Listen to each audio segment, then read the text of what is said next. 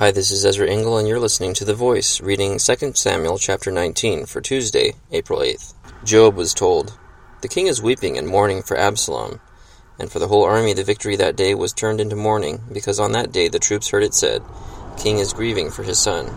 The men stole into the city that day as men steal in, who are ashamed when they flee from battle. The king covered his face and cried aloud, "O my son Absalom! O Absalom! My son, my son!" Then Joab went into the house to the king, and said, "Today you have humiliated all your men, who have just saved your life, and the lives of your sons and daughters, and the lives of your wives and concubines. You love those who hate you, and hate those who love you. You have made it clear today that the commanders and their men mean nothing to you. I see that you would be pleased if Absalom were alive today, and all of us were dead.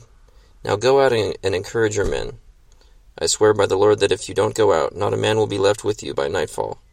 This will be worse for you than all the calamities that have come upon you from your youth till now." So the king got up and took his seat in the gateway. When the men were told, "The king is sitting in the gateway," they all came before him. Meanwhile, the Israelites had fled to their homes. Throughout the tribes of Israel, the people were all arguing with each other, saying, "The king delivered us from the hand of our enemies. He is the one who rescued us from the hand of the Philistines. But now he has fled the country because of Absalom.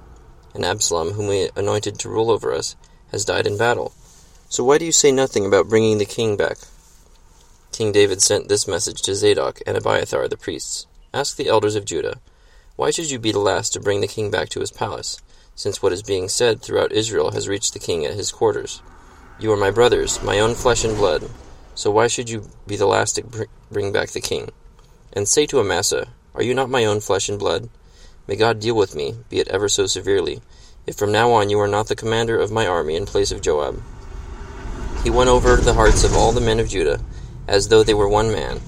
They sent word to the king, "Return, you and all your men." Then the king returned and went as far as the Jordan.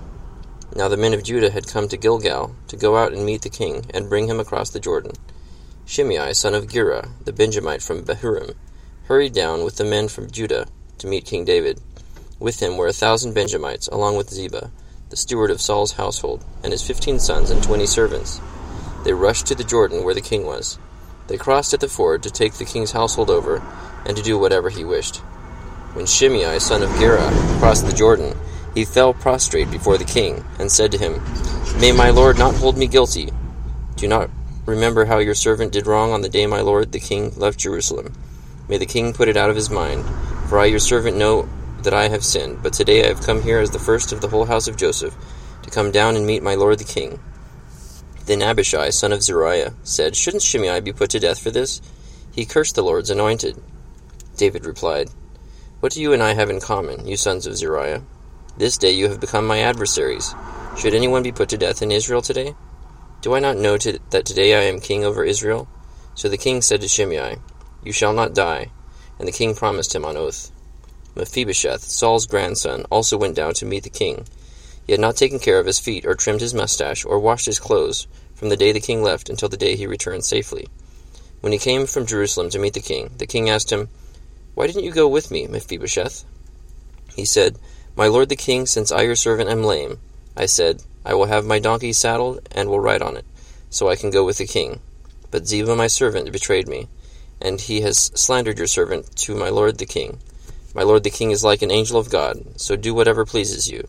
All my grandfather's descendants deserved nothing but death from my lord the king, but you gave your servant a place among those who eat at your table. So what right do I have to make any more appeals to the king?" The king said to him, "Why say more? I order you and Ziba to divide the fields." Mephibosheth said to the king, "Let him take everything, now that my lord the king has arrived home safely." Barzillai the Gileadite also came down from Rogelim to cross the Jordan with the king and to send him on his way from there. Now Barzillai was a very old man, 80 years of age. He had provided for the king during his stay in Mahanaim, for he was a very wealthy man. The king said to Barzillai, "Cross over with me and stay with me in Jerusalem, and I will provide for you." But Barzillai answered the king, "How many more years will I live, that I should go up to Jerusalem with the king? I am now 80 years old. Can I tell the difference between what is good and what is not? Can your servant taste what he eats and drinks? Can I still hear the voices of men and women singers? Why should your servant be an added burden to my lord the king? Your servant will cross over the Jordan with the king for a short distance. But why should the king reward me in this way? Let your servant return, that I may die in my own town near the tomb of my father and mother. But here is your servant Kimham. Let him cross over with my lord the king. Do for him whatever pleases you." The king said, "Kimham shall cross over with me, and I will do for him whatever pleases you, and anything you desire from me I will do for you." So all the people crossed the Jordan, and then the king crossed over.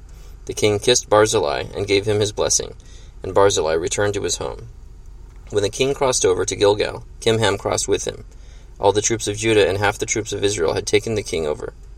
Soon all the men of Israel were coming to the king and saying to him, "Why did our brothers, the men of Judah, steal the king away and bring him and his household across the Jordan together with all his men?" All the men of Judah answered the men of Israel, "We did this because the king is closely related to us. Why are you angry about it? Have we eaten any of the king's provisions? Have we taken anything for ourselves?" Then the men of Israel answered the men of Judah, "We have 10 shares in the king, and besides, we have a greater claim on David than you have. So why do you treat us with contempt? Were we not the first to speak of bringing back our king?" But the men of Judah responded even more harshly than the men of Israel. 2 Samuel chapter 19. So the mourning happens for Absalom, David's son. And then Joab is complaining to David about him mourning and basically saying that he's loving his enemies more than his allies. And then David's invited to be king again by the people in his kingdom. Thanks for listening to The Voice.